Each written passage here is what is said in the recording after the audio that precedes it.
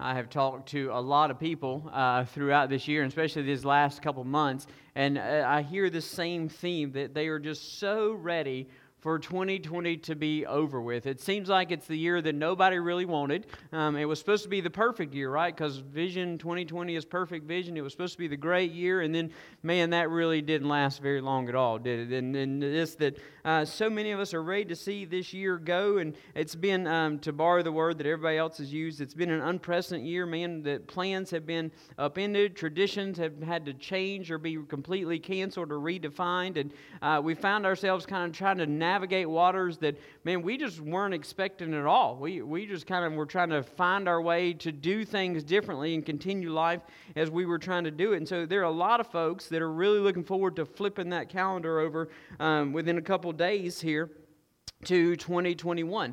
And so I know there's a lot of people that pick like a word of the year, and I don't usually do that, but I know there's a lot of folks, they pick one word, they want to focus on this one word, they want to live this one word out for this year. I know there's a lot of folks that do that. And so if I had to pick a word of the year, something that I think we are desperate for in our world, something that we as a church are desperate for, as a nation are desperate for, something that we all should as individuals be desperate for, I think the word that we should seek after is wisdom. And I don't know of a better place for us to do that than here in Scripture. And so we're going to look at a passage in James this morning. We're going to start in verse 2 and read through verse 11. But we're going to really focus this first part of this year, maybe the greater part of this year, on seeking after wisdom. And so we're going to be in James today. But after today, just to give you a heads up where we're going to be in the book of Proverbs. It is the book of wisdom. And we're going to spend at least a good chunk of the year, probably most of the year, in that book. Because there is so many practical things that we need to understand that God has given us insight to. We just need to understand them and then follow through with the insight that He's given us. And so we're going to start today with this idea of seeking wisdom in the new year. And where do we get wisdom from? Where does it come from? How do we ask for it? And those kind of things. So if you got your Bible, go ahead and turn with me to James chapter 1. We'll start in verse 2. We'll read down through verse 11. The words will be on the screens here beside me, or you can follow along in your copy of God's Word. But James chapter 1, verse 2 says, "Consider it a great joy, my brothers, whenever you experience various trials, knowing that the testing of your faith produces endurance. But endurance must do its complete work, so that you may be mature and complete, lacking nothing. If any of you lacks wisdom, he should ask God, who gives to all generously and without criticizing, and it will be given to him. But let him who asks in faith without doubting, for the doubter is like the surging sea, driven and tossed by the wind. That person should not expect to receive anything from the Lord. An indecisive person is unstable in all his ways." Verse 9, "The brother of humble circumstances should boast in his exaltation, but the one who is rich should boast in his humiliation, because he will pass away like a flower of the field. From the sun rises with its scorching heat and dries up the grass, its flowers falls off, and its beautiful appearance is destroyed. In the same way, the rich man will wither away while pursuing his activities." Let's pray together. Father, we thank you so much for today. And God, we know that we are ready to see 2020 go. We are ready for something new and something fresh. And God, for some of us, for a lot of us, God, this has just been a year that we just didn't expect. And honestly, God, a year that things that we encountered, we just didn't want to encounter. And so, God, I pray that as we prepare for this new year, God, I pray that we are doing it seeking after wisdom. I pray that we are seeking after a wisdom that comes from you. And so, God, as much as we want to see 2020 go, as much as we want to get out of this year and jump into the new year, God, I pray that we don't leave behind all that we should have learned in 2020. And so, God, I pray this morning that you will speak to us.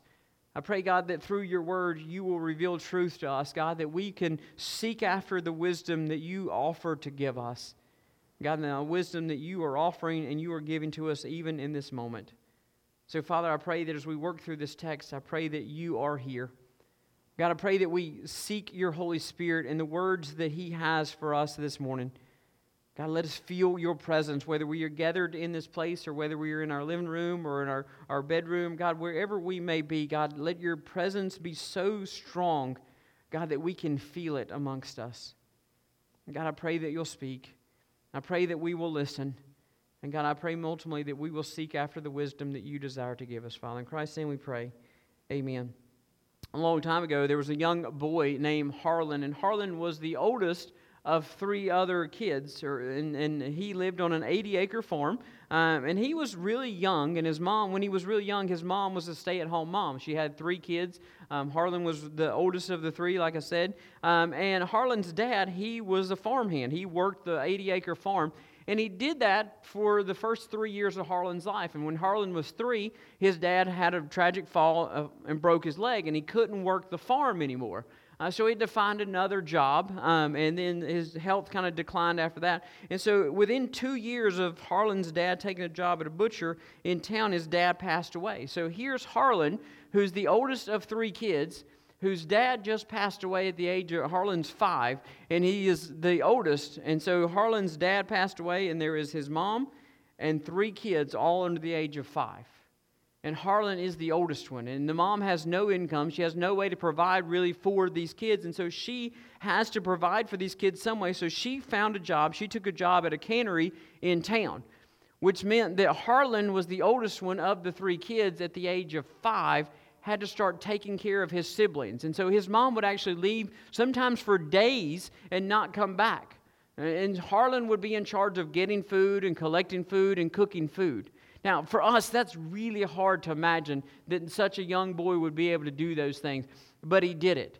In fact, by the age of 7, Harlan had mastered the skill of making bread and cooking vegetables simply because he had to survive. When he moved on his skills a little further, he began to learn how to butcher animals and cook meat and flavor the meat and all this stuff by the age of 8.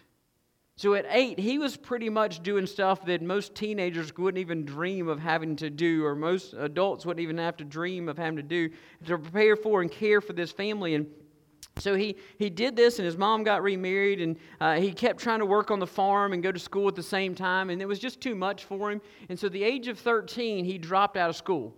And he will tell you that algebra is the one that got him. Algebra was just too much for him, and so he just quit. All right. So at the age of 13, he quit to go to work full time at another family member or another farm down the road. And so for the next 30 years of his life, he got and lost several jobs. Now remember, he quit school at 13. One of my favorite jobs that he got, he was a lawyer with a 13-year-old education. But he lost that job because he got in a fist fight with his client in the courtroom, all right? So he got several jobs that are just kind of unexpected jobs that somebody you wouldn't expect him to be able to have. And he lost several of those jobs partly because he just had this fiery temper that he just couldn't control. He lost some of those jobs because he also had some underlying health issues that he'd have to leave off work or get off work early and stuff like that. And so this years after years after years, all these jobs coming and going and coming and going. And so at the age of 40, Shell Oil Company offered Harlan a service station. And they said, we will let you run this service station rent-free. Okay? You can live here if you want to. You just have to pay us a certain percentage of the sale. And so he thought this was a great idea. It was kind of a risk-free thing. But he noticed there wasn't a lot of traffic. And so he decided that to increase traffic at this gas station, he was going to start selling food on the side. And he didn't have to turn that money in. That was just his. And so he started selling meat and sandwiches and vegetables on the side and cooking for folks at his home and bring them there, and country ham and steaks and chicken and all this stuff. And man, he started to draw this crowd to this gas station. People really liked his food, and they started coming there, and things were going great. So great that he saved up enough money that he bought his own hotel and restaurant. And he bought it, and he started running it, and because of his fiery temper, he realized that he wasn't the best boss man because he kept losing employees all the time. And things were going great until the restaurant caught on fire, and it burnt to the ground. And so there he was with absolutely nothing.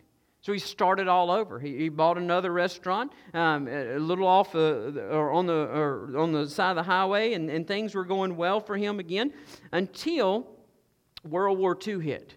And World War II hit, traffic at the restaurant died down. They put a new interstate in further down the road, and so there was no traffic coming through that town anymore. And so then he actually went bankrupt. He was living off his Social Security check of $105 a month.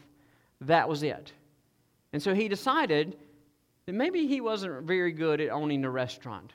He was going to give it one more try, and so he gave it one more try, and then after that restaurant failed, he said, listen, my strength is not in running a restaurant, but I've got something here that I can teach people.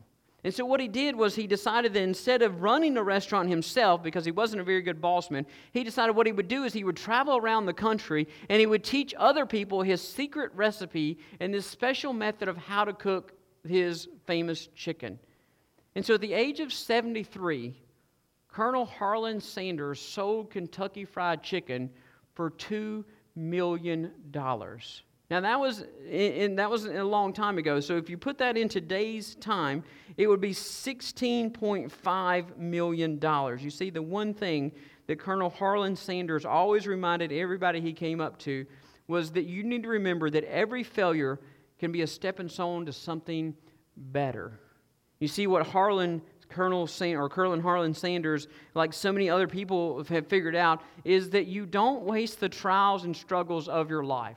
The trials and struggles that you endure are hard and they're difficult, and you really have two choices of how you're going to respond to them. You can either respond to them and be defined by them, or you can use them to point you in a better direction, to point you towards something great. And so for Harlan Sanders, he decided that every failure was an opportunity to better himself. Every failure was something that he could be used to point him in a better direction. And so he found out, like he said, that cooking was not for him, but man, he sure could share his recipe, and he sure could share the method of cooking chicken, and he made millions of dollars, but it took all these failures to get him to realize that he shouldn't own a restaurant. It just wasn't in the cards for him. You see, learning from your failures, learning from trials is a great way for us to seek after wisdom. In fact, James tells us in verse 2, this is a great way that we can look for wisdom. He says, "Consider it great joy, my brothers, whenever you experience various trials." Now, he uses some pretty specific language in that verse, and so we're going to work through this verse. We're actually going to do it backwards this morning, so we're going to start at the end and work our way back to the beginning. The first word is, the last word of the verse is trials. Now, this doesn't take a lot of explanation for us that are sitting here, us that are watching online. Trials is pretty simple. It is a pressure. It is a difficult situation.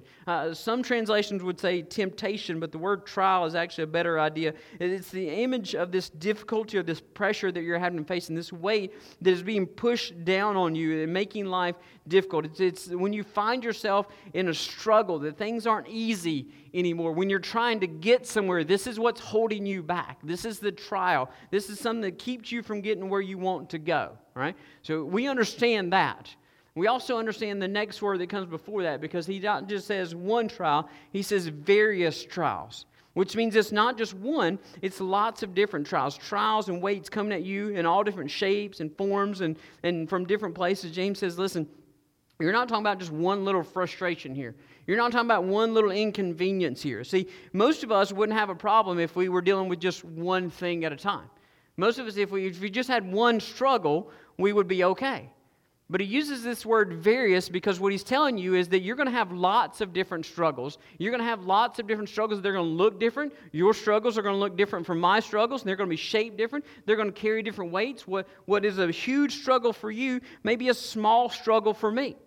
But you're going to have these things, these various struggles, these various pressures that you're going to feel. And they're not just going to be one, man. They're going to pile up over and over and on top of each other. And for many of us, this has been 2020. This is the reason we're so glad or wanting to turn the page off of 2020. Because let's be honest, 2020 has hit us over and over and over. It's like when you're in the ocean and you get knocked over by a wave and you can't just pop back up, because what happens is another wave hits you and then another wave hits you. And they just keep coming. The ocean doesn't see you knocked over and be like, oh, never mind, we'll just give them a break from now on.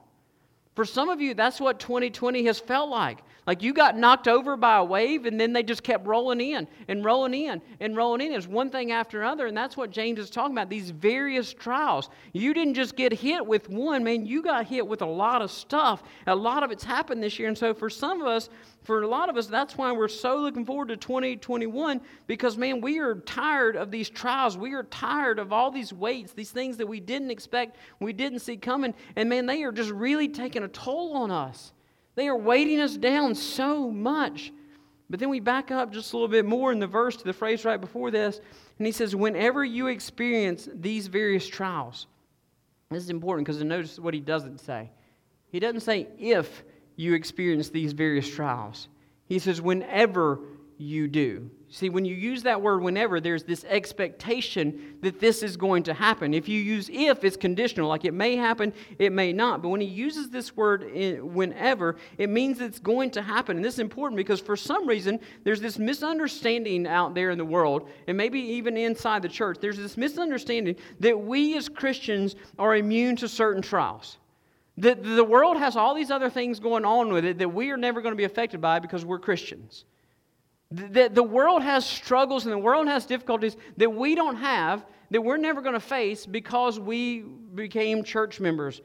And I want to share with you that if you became a Christian, if you signed up to be a Christian because somebody told you life was going to be easy, if you signed up to be a Christian because it was going to be easy street, that all of your problems were going to melt away when you became a Christian, somebody lied to you, is all I can tell you. And James makes it clear that, listen, these trials are going to happen. They're going to happen to you. In fact, I would dare say that us as Christians probably face more trials than the rest of the world does. And so if you signed up to be a Christian because you thought life was going to be easy, you're wrong. If you signed up because you thought everything was going to melt away, there's a problem with that. You're going to experience these pressures. You're going to experience these trials, these hard times, and you're going to experience them probably in a deeper capacity than the rest of the world does. We shouldn't be surprised by this. In fact, I had this conversation when all this pandemic and all these the lockdowns and all this started, this idea that we as church, we weren't going to have to worry about this.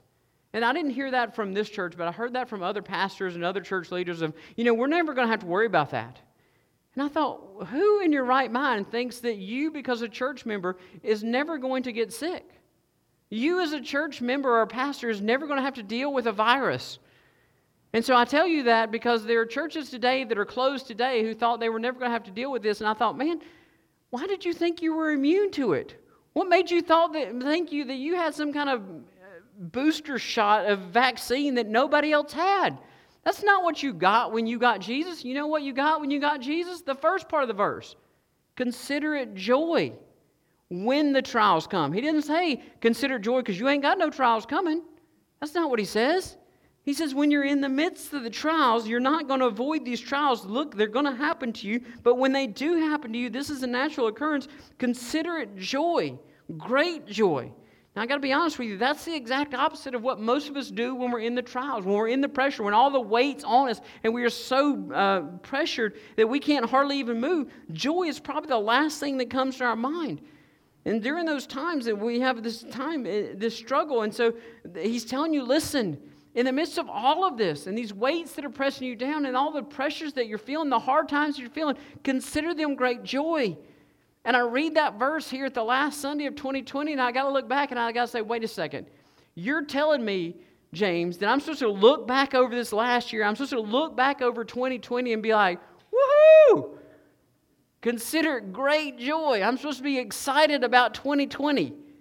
I got to be honest with you. There's been some great things that have happened in 2020. There's been families that have increased. There's been marriages that have happened. There's been some great things, small things that have happened in 2020. But I don't know anybody that circles 2020 on their calendar like this was the greatest year of my life. I don't know anybody that's happened to, okay? That might have been the greatest thing in your life, like the greatest thing, but I don't know anybody that's so overjoyed about 2020. But this is the crazy thing, because this is what James is telling us. Consider it great joy. And how do we do that? Why do we do that? Why would he tell us at the end of all these trials and all this terrible year that we've gone through that we should look back over it and say there's joy in all of it? Now notice he doesn't say enjoy it. He doesn't say feel good about it. He just says, consider it joy. There's a difference there. See, we consider it joy because there's lessons that God has been teaching us through this year. There's lessons that we should have learned through these trials that either we couldn't learn or we didn't learn any other year. Think about that. God has showed us as a church, God has showed us as individuals things this year that we didn't learn any other time. Could we have? Quite possibly. But it took something like this to get it through our heads. Now, some of us are hard-headed. In fact, I've seen the meme on Facebook. You can better believe that if I learned a lesson, I learned it the hard way. For some of us, 2020, it's been the hard way. It's taken us this to learn what God is. So listen to me. Don't waste the trials, because sometimes they are God's way of leading you or teaching you something great or leading you to something better. Sometimes the best way and the only way that we can get through a trial and a difficulty is know that we're going to learn something at the end of it. We consider it joy because there's a greater purpose for the pressures that we're facing. You see, that's what he says in verse 3. In verse 4, this is how we count it joy. In verse 3, he says, knowing that the testing of your faith produces endurance. Endurance is the result of the trials and the struggles. But let me give you kind of this physical example that applies to your faith as well. If you decided, for some crazy reason, that you wanted to run a marathon, okay? Just for whatever reason, you decide that you wanted to run a marathon. Then you're just going to sit at your house, and so you're going to go online tonight because you decide you're going to run a marathon. You can go online, and you can sign up for a marathon anywhere in the world pretty much, okay? So let's say you're going to sign up for a marathon. We're just going to pick May. And you're going to sign up for a marathon in May because you think between now and May you're going to be ready to go for this marathon. So you're going to sign up for this thing. You're going to pay the registration fee for it, and then you're just going to sit back and you're going to do nothing between now and May.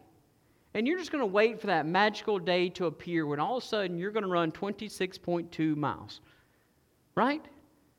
No, it's not going to work that way. Because I would dare say that if that was your training plan, you're probably not going to make it 26.2 miles. See, I've met people that do these crazy things. I've known a few of them. In fact, I'm married to one, and I watched her do a couple of them. And so when someone decides they're going to run that distance, they start this training plan, and they start it months in advance. Some of them start even longer in advance than that. And you know what? The first day, it doesn't start with 26 miles. The first day starts with run for 30 minutes. Or run for 2 miles or 3 miles or something like that. You see, you don't start with this huge end, the 26 miles. When you start with this small distance, and then you work your way up. You start that way because there's strain and there's stress on your muscles. And the only way those muscles are ever going to get to 26.2 miles is if you give them a little bit of stress and you give them a little bit of rest. And you get a little bit more stress and a little bit of rest. You see, not only your muscles, but your lungs and your heart can't go 26.2 miles if it's only made it 2 miles. It's not ready for that. And the only way it gets ready is if you stress it and you work it and then you give it rest. And you stress it and you work it and give it rest. That's how you build up to that. And so the whole point of the training plan is that you are stressing and you're putting pressure on it and then you relieve the pressure. It's exactly what he's saying in this verse. He says, listen, the only way you're going to build up endurance is if we put pressure on you, we put stress on you, and then we back it off a little bit. And so when you're in these trials, there's this endurance that's going to be built up. You're going to be able to endure these things because you've had a little bit of stress and it's backed off. A little bit of stress and backed off. Then he goes on in verse 4 and he says, but this endurance isn't the goal, okay? But endurance must do its complete work, so that you may be mature and complete, lacking nothing. You see, endurance is not the goal of training. Maturity and completion are the goal of training. It's where all the puzzle pieces fit perfectly together. Nobody trains for a marathon to run 25 miles. Okay? The distance of a marathon is 26.2. And I'll even tell you that nobody trains for a marathon to run 26 miles. They train to run the 26.2. Because at the 26.2 miles is when you're finished. It's when you're complete. It's when you get that medal and the bragging rights to say you are like 1% of the population of the world who's done this crazy thing. Nobody does it for 26 miles. They do it to completion. Okay? Because I want you to imagine, let's say that you did this training thing, all right? You trained and you put all the time and effort into it, and you decide on race day, instead of doing the 26.2, you're just going to do 26 miles. And so you're going to get from about here to about those back doors, and you're just going to be stopped. I'm done. and you're going to turn around and walk off. That'd be the craziest thing ever, wouldn't it? Like, to do all that and then to sit back and be like, man, I really wasted a lot of time and energy not to go that much further. To complete this, to finish this, so that I can accomplish what I set out for. You see, the only way that you're going to get the 26.2 miles is to have the endurance to do it. But the endurance is not the goal. The goal is the wholeness, the completion of it. And the only way to get that is through the trials that we go through that produces the endurance that gets you to completion. That's the lessons that we learn. That's the wisdom of the trials that you're going through. See, there's things in the trials that you're never going to learn any other way. Charles Spurgeon put it this way. He says, trials can prove a wonderful work of God in us. I have looked back on times of trials with a kind of longing, not to have them return, but to feel the strength of God that I have felt in them, to feel the power of faith that I have felt in them, to hang on to God's powerful arm as I hung on to them in the trials, and to see God at work as I saw Him working in the trials. You see, sometimes we've got to be in the trials to feel the presence of God. Sometimes we've got to be in the trials to see God working. Sometimes we've got to be in the trials to feel the closeness and the strength of God. Those are the lessons we learn in the trials of our faith and in the trials of our life. And so if we're going to seek after wisdom in this new year, we got to look back and sometimes realize that don't waste the trials of this past year. That God hasn't brought you through this for nothing. He's brought you through this for endurance so that you can be complete and mature. God has brought you this far to teach you something, to teach you some lessons. So these trials produce endurance. Endurance brings us to completion, which brings us to wholeness. This is to bring us to the place where God wants us to be. And so trials and the fires that we have been through are for a reason. And so I want you to understand that sometimes being on the other end of it, looking back and saying, listen, God, you brought me through this to teach me something. You see, sometimes the best way to prepare for the future is to look back at the past and the trials and the fires that God has already brought you through. There's great wisdom in what God has brought you through to prepare you for what you're going into. You see, and if we're going to seek wisdom for the 2021 year, then we got to look back at the trials of 2020 and don't waste those trials. Look for the wisdom that was there the whole time. See, there's a second thing that we can do when we seek after wisdom, and simply we got to ask for it. You see, when we have trials, we learn from those things. But there's times when we get to a situation that is all new to us, that we have no paradigm, we have no way we have no backdrop for it. In fact, I had a friend who had a teenage son one time, and he looked at the teenage son after the teenage son got in trouble, and he said, well, what do you think you should do? What do you think a 16-year-old boy should do in this situation? And the 16-year-old boy looked at him and said, well, Dad, I don't know. He's like, what do you mean you don't know? You're old enough now. You should be making these decisions. You should know what to do. What do you think you should do? He said, well, Dad, I don't know. I've never been a 16-year-old boy before. What should I do? And the dad looked at him as honestly he could, and he said, I don't know. Well, Dad, what do you mean you don't know? You're the dad. You're supposed to have all the answers. And he said, well, I've never been the dad of a 16-year-old boy before. This is all new to us. To both of us, we're going to have to figure this out together. Some of you are parents, you figure that out real quick. It's easy to look at everybody else parent, but all of a sudden when it's you, you're like, whoa, this is different. This is new. I remember when we had our first daughter, we had her in the hospital and things are great, and all of a sudden they're like, all right, you ready to go home? And we're like, whoa, who's going with us? Like, who's taking this baby? Who's going to, we're going to do this by ourselves now? Like, this is different. We don't have a framework to work in this concept. This is new. This is different. And so when we face something new that we don't have a trial to go back onto, we've got another source. We've got something else that we can look for. You see, we've got to ask for wisdom. You see, there's situations that we don't have a framework for, we don't have a backdrop for, and all we have to do is simply ask for wisdom. When I was in college, I learned real quick that there were two types of professors. There's professors that want you to know, and they want you to question, and they want you to figure things out. And so there's professors that when they're talking, they really do want you to raise your hand and ask questions. And I found out there's other professors that do not. All right? There are other professors that when they're up there talking and when they're up there lecturing, you don't dare ask them a question. And I got to be honest with you, I learned that by watching another classmate make that mistake. Okay, because there was a certain professor at the school I went to, and he was that type of professor, man. When he started his lecture, you just wrote and wrote and wrote and wrote and wrote. That's all you did. And when class was over, you got up and you walked out. Okay? And so we were sitting in class one day, and he just started, and he was going and going and going and going, and we were about 3/4 of the way done with the class, and all of a sudden this kid raises his hand. And like, we'd never seen anybody raise their hand in that class because we were too busy writing. I don't know how you had time to put your pencil down to raise your hand, but all of a sudden this hand goes up, and the professor looks up and he just stops.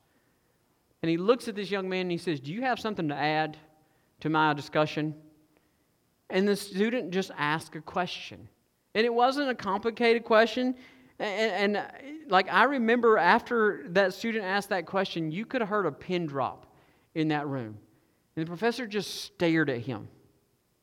And then he started asking him questions, like in reverse. Like, he just started blasting him with questions and things that he should have known. And so much so that the young man just kind of sat there like blank face, had no clue of how to answer these questions, was just completely lost.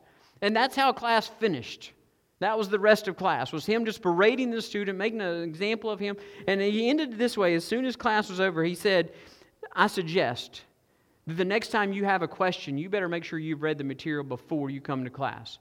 If not, there are graduate assistants for that. Don't you ever interrupt my lecture again." And I got to be honest with you, we learned that day never to interrupt that professor again. We learned by a trial that somebody else made, okay? That they made a mistake, and we learned we don't dare do that. But see, fortunately for us, that's not the kind of God that we serve. We have a God who knows all. We have a God who has all the answers, but that's not the God that stops you. You see, I find it so interesting. What I think back after being a teacher, it's a shame that the man in front of the class who had all the answers wouldn't let you ask the questions that you needed to know. It's like he didn't want you to have the information that he had. But see, that's not what God is. That's not how God does. In fact, James tells us that God is the complete opposite of that. In fact, in verse 5, he says, "Now, if any of you lacks wisdom, he should ask God, who gives to all generously without criticizing, and it will be given to him." James says, listen, God's not like this college professor. Instead, he invites you and he encourages you to ask for wisdom. He wants you to come to him when you have questions. He wants you to come to him when there's something you don't understand. He wants you to bring your problems to him when you don't have the answers. He wants you to come to him. He is generous, and he's not going to criticize you. He's not going to beg you with questions or slam you with questions. He's never going to embarrass you or try to make an example out of you. He's never going to look at you and be like, "You should know that already." He's never going to do that. He's going to give you wisdom that you ask for. And the great thing about asking God for wisdom is that when he gives you wisdom, it's the best wisdom. It's the wisdom from above. And there's a beautiful part of James. James is kind of funny when he writes his letter because he talks about wisdom here at the beginning, and then he doesn't pick it up again until chapter 3. And in chapter 3, he draws this contrast between wisdom from here on earth and wisdom from above. And he says in James chapter 3, verse 14 and 15, he says, "But if you have bitter envy or selfish ambitions in your heart, don't brag and deny the truth." Verse 15, "Such wisdom does not come from above, but it is earthly, unspiritual, and demonic." That's pretty strong words. He says if wisdom is causing you to brag or wisdom is causing you to build up envy, then it is than you do. So I'm better than you. If wisdom allows you to elevate yourself and downplay somebody else, that's not godly wisdom. That's wisdom from this world. And he calls it demonic wisdom. It is elevating yourself kind of wisdom. But see, the wisdom that God gives is wisdom from above. And he describes that in verse 17 of chapter 3. He says, "It is first pure, then peace-loving, gentle, compliant, full of mercy and good fruits, without favoritism and hypocrisy." This is the kind of wisdom that we are seeking after. This is the kind of wisdom that's available to us when we are willing to ask God for wisdom. That is pure kind of world I want to live in. I want to live in a world that is defined as pure. I want to live in a world that's defined by peace-loving, that's gentle, that's compliant, that's full of mercy. That's not just the world I want to live in. That's what I want to be. So if you want goals for 2021, let it be that. But the way you're going to get that is through asking God for wisdom. And when we ask him for wisdom, we have to ask with a confidence. Not in our ability to ask, but our ability to receive confidence from him that we're asking for. He says in verse 6 and verse 7, James says this. He says, but let him ask in faith, without doubting. For the doubter is like the surging sea, driven and tossed by the wind.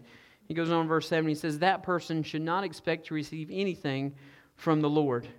You see, he says you're going to ask for wisdom. You've got to have faith in two things. One, you got to have faith in God, and you got to have faith that God is going to give you good wisdom, the best wisdom. And if you doubt either one of those two things, if you doubt that God is going to give it to you, or you doubt that He's going to give you the good answers, then you shouldn't ask, and you shouldn't really expect anything. So let me put it to you this way. Let's imagine that you're in the passenger seat of a car and you're going somewhere with a friend, and that friend looks at you and says, hey, have you got the directions of where we're going? And you say, yeah, I programmed the address into my phone. I got the GPS directions. And so they said, great. And so you pull up and you start the car. They start the car and you start driving. You come to a stop sign.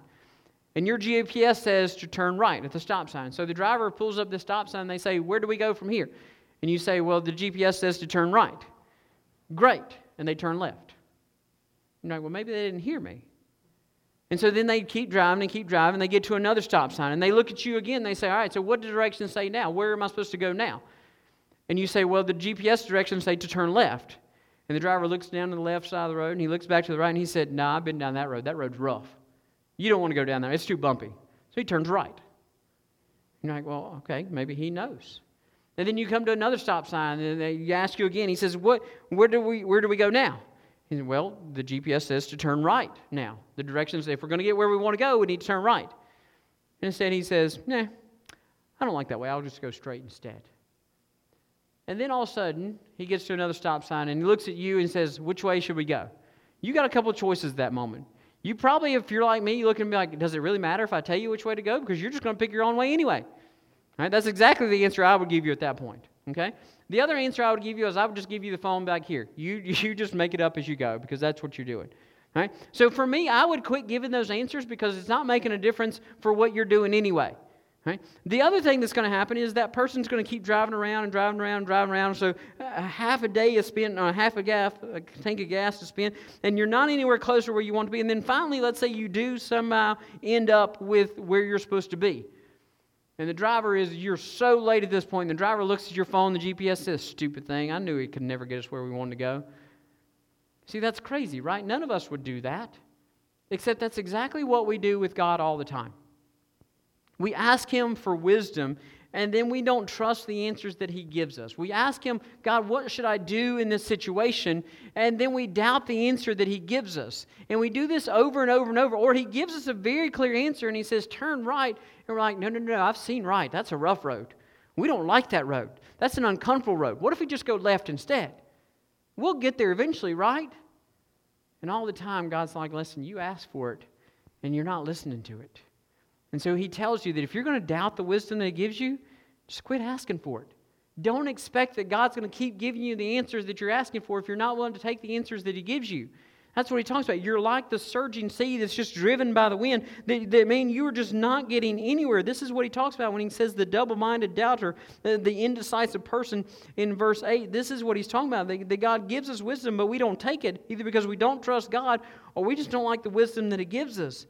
So James says, listen, if you're not going to listen, don't do it. Don't even ask for it.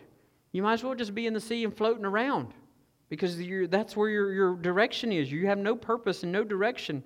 See, if we're going to seek wisdom in this year, we need to learn to seek wisdom that comes from above, but then we've got to learn to trust that wisdom without doubting, A, the one it's coming from, or B, that is good and is pure and is gentle. See, we have to express the confidence in Him when we ask Him for wisdom. And the last thing that we learn from this verse is that part of the reason so many people don't have confidence or wisdom is because they simply let pride get in the way. He goes on in verse, the last part of this passage, and he draws this contrast between a humble person and a proud person, but he does it in kind of a financial way. In verse 9 and verse 10, he sets up this contrast. In verse 9, he says, the brother of humble circumstances should boast in his exaltation. See, those that are in a lowly position, that are not well off, they should take joy in their exaltation, that they're being lifted up, right? And then he flips it around in verse 10. He says, but the one who is rich should boast in his humiliation, because he will pass away like a flower in the field. So let's connect this back to wisdom. You see, the humble person, they don't mind doing what it says in verse 5. The humble person who's low, they don't mind asking for wisdom, because when you're low, the only way up is up. Okay? The only direction you have to go is up. And so someone in a low position, whether financially or in any other means of that word, they don't mind asking for help. They don't mind asking for wisdom, because they're trying to better themselves. They're trying to be lifted up by God. But a rich person, they're often prideful. Not all rich people, but a lot of rich folks are prideful. And they don't ask for wisdom because, let's be honest, we don't need it. I'm smart enough. I've already got what I need, right? Money makes me happy. I already got this amount of money, and I'm good to go. And so why would I need to ask for wisdom if I've already got what I want? If I already got what I think I need? And so they will never achieve wisdom because they're never going to ask. The prideful person is never going to ask for it. In fact, they're going to get mad when they don't receive it. But a humble person is going to ask, and they're going to receive, and they're going to get blessed. They're going to get lifted up from that low position. See, but the rich person, they've come to this point in their life where ultimately they realize their humiliation is they're going to die just like everybody else. That they're going to be like the flower, and one dead flower in a field is just like any other dead flower in the field. See, as much as you want to boast and brag about your wealth, it's not going to get you where you need to go. In fact, even Colonel Sanders figured this out, because another one of his famous quotes is simply this. He says, "There is no reason to be the richest person in the cemetery. You can't do any business from there after all." You see, if we are so prideful that we have achieved all of this by ourselves, if we're so prideful that we let it stand in our way of seeking wisdom, that we look around us and we say that we've got all this stuff, we did all this ourselves, why do we need to ask God for wisdom? Because we've got everything we need. We've forgotten that the only reason you got anything is because God gave it to you in the first place. You didn't earn any of it. You got it by His grace. And until you realize that, then you're going to be ready, because He could at any moment take that away from you. So don't let pride stand in the way of you asking for wisdom that He's longing to give you. So I'd love to tell you that 2021 is going to be the greatest year of your life. I'd love to tell you that 2021 is going to be so much better than 2020, but I can't. I don't know that. Okay, I don't have any kind of prophetic vision. I don't have any kind of way to tell you what the future holds or anything like that. But here's what I can tell you. That regardless of what 2021 holds for you as an individual, for us as a nation, for us as a world, because the calendar changes, God never does. And the wisdom that He offered us thousands of years ago, that we're going to dive into in the next few weeks and the next few months in the book of Proverbs, the wisdom that He gave thousands of years ago is from above. And it is just as good today as it was thousands of years ago when He gave it. The answers that you're looking for are in this book that we're going to dive into. And so if we're going to spend 2021 doing anything, I pray that we spend it seeking after Him. Seeking after the wisdom that He's given us, so that we can seek after it and it will change our lives forever. So this year, let's not waste the trials, but let's seek after the wisdom that He gives. Let's pray together.